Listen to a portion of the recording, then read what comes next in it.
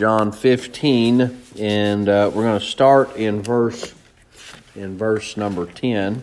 We talked about the love of Christ and how He loves us, how much He loves us, how deep God's love is to us, how He manifests, how He showed His love to us. And then as a Christian, we must learn to do some things. We got to be steadfast in His love.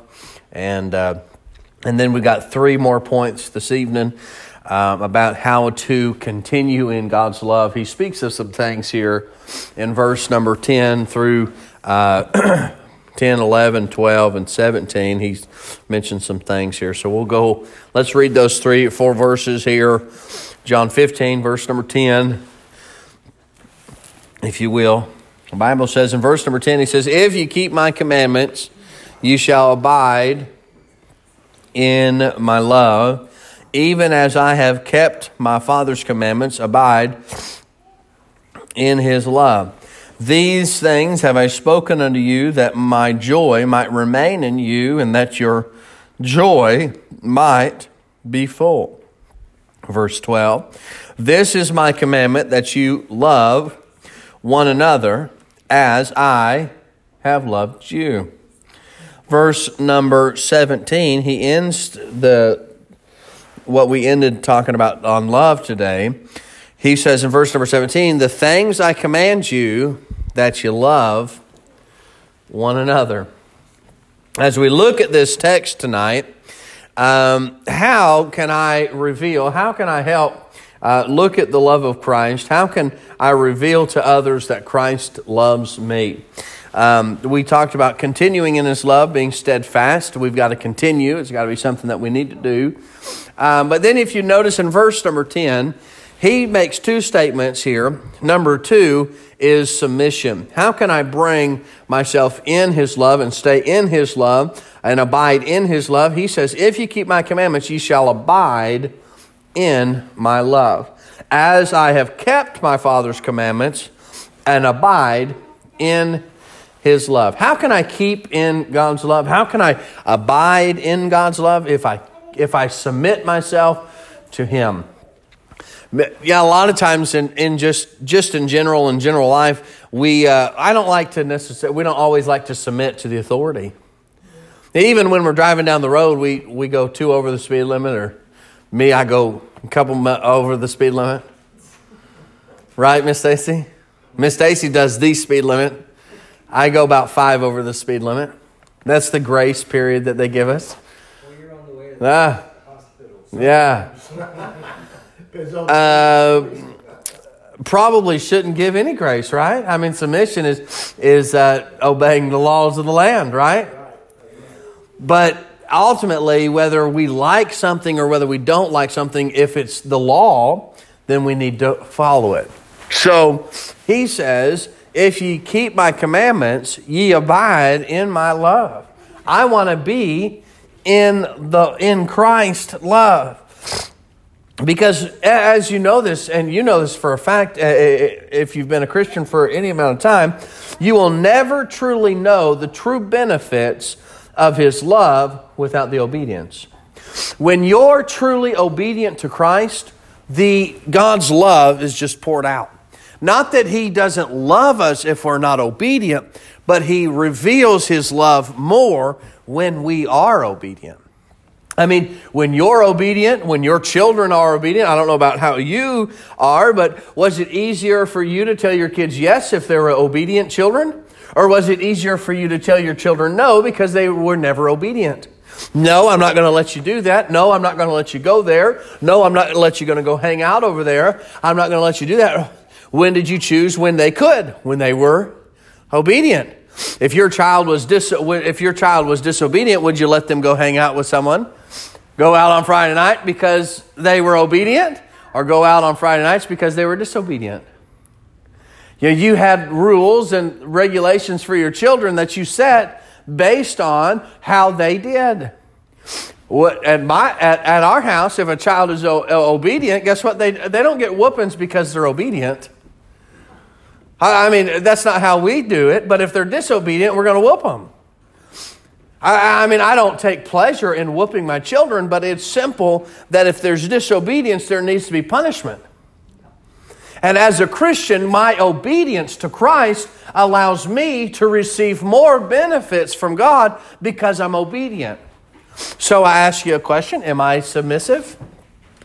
Am I submissive to God? Am I submissive to His will? Am I submissive to what He wants? Because if I allow myself to be submissive, it allows things to be so much better. We were just talking about husbands and wives. The Bible says that husband and wife are supposed to submit themselves to each other. How much better is life if both of you are submitting to each other? Well, she won't do this. She won't do that. And here she is over there complaining, well, he won't do this and he won't do this. He always leaves this there. He always does this. And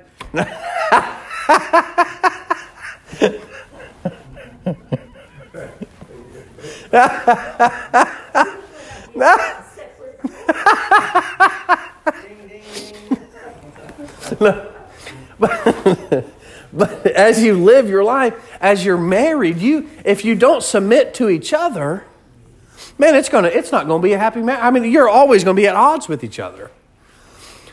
You're not going to agree on everything, but you can submit to each other and allow those things to work out and be okay with things to take place. But it's just like that with God. If I submit to God, man, it's so much better. It pays to serve God. And living for God is the best thing that you can do. You know, all the heartache, all the terrible things. I mean, just terrible. You live for yourself. Live for the devil and see what it pays. You live for God, and God, those benefits of living for God and doing right and being submissive to Him will outweigh all the things the world could ever give you. Amen. All the things that Satan could give you. Being submissive. I want to abide in His love. How can I abide in Christ's love? Be submissive to Him. And if we're submissive to Christ, it will help us be submissive to each other as husband and wife.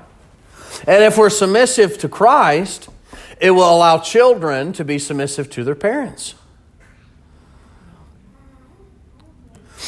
And if I'm submissive to Christ, I won't have any issues following anything that's written in this book.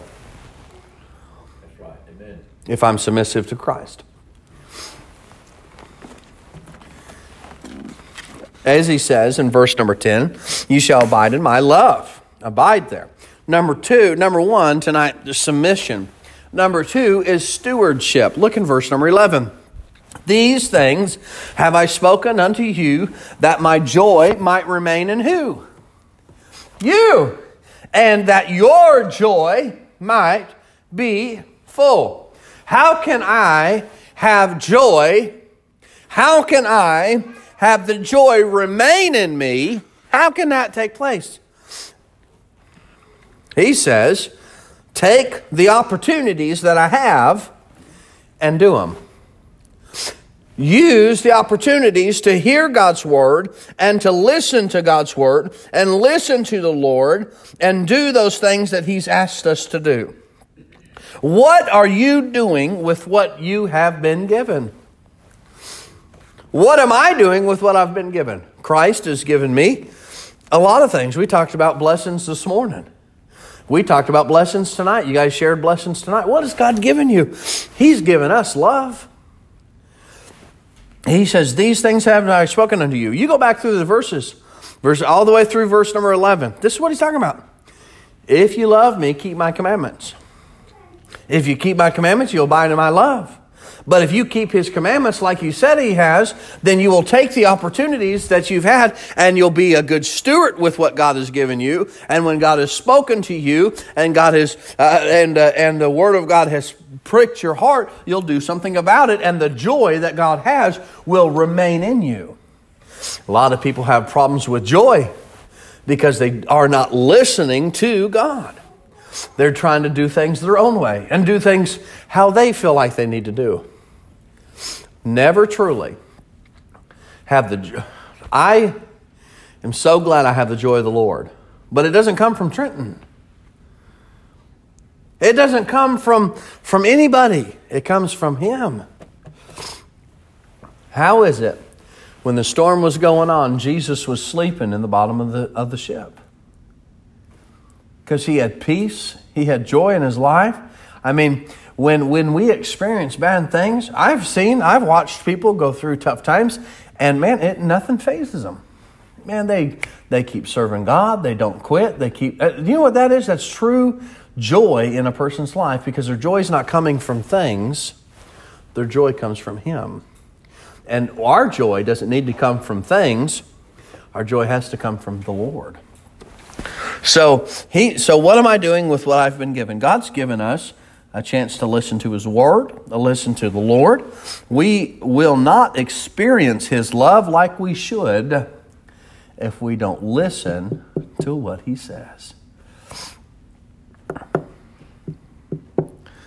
We see that we need to be submissive to the Lord. We need to take what God has given us, be a good steward with what we have. The Bible says it is required in stewards that a man be found faithful. We are stewards of what God's given us.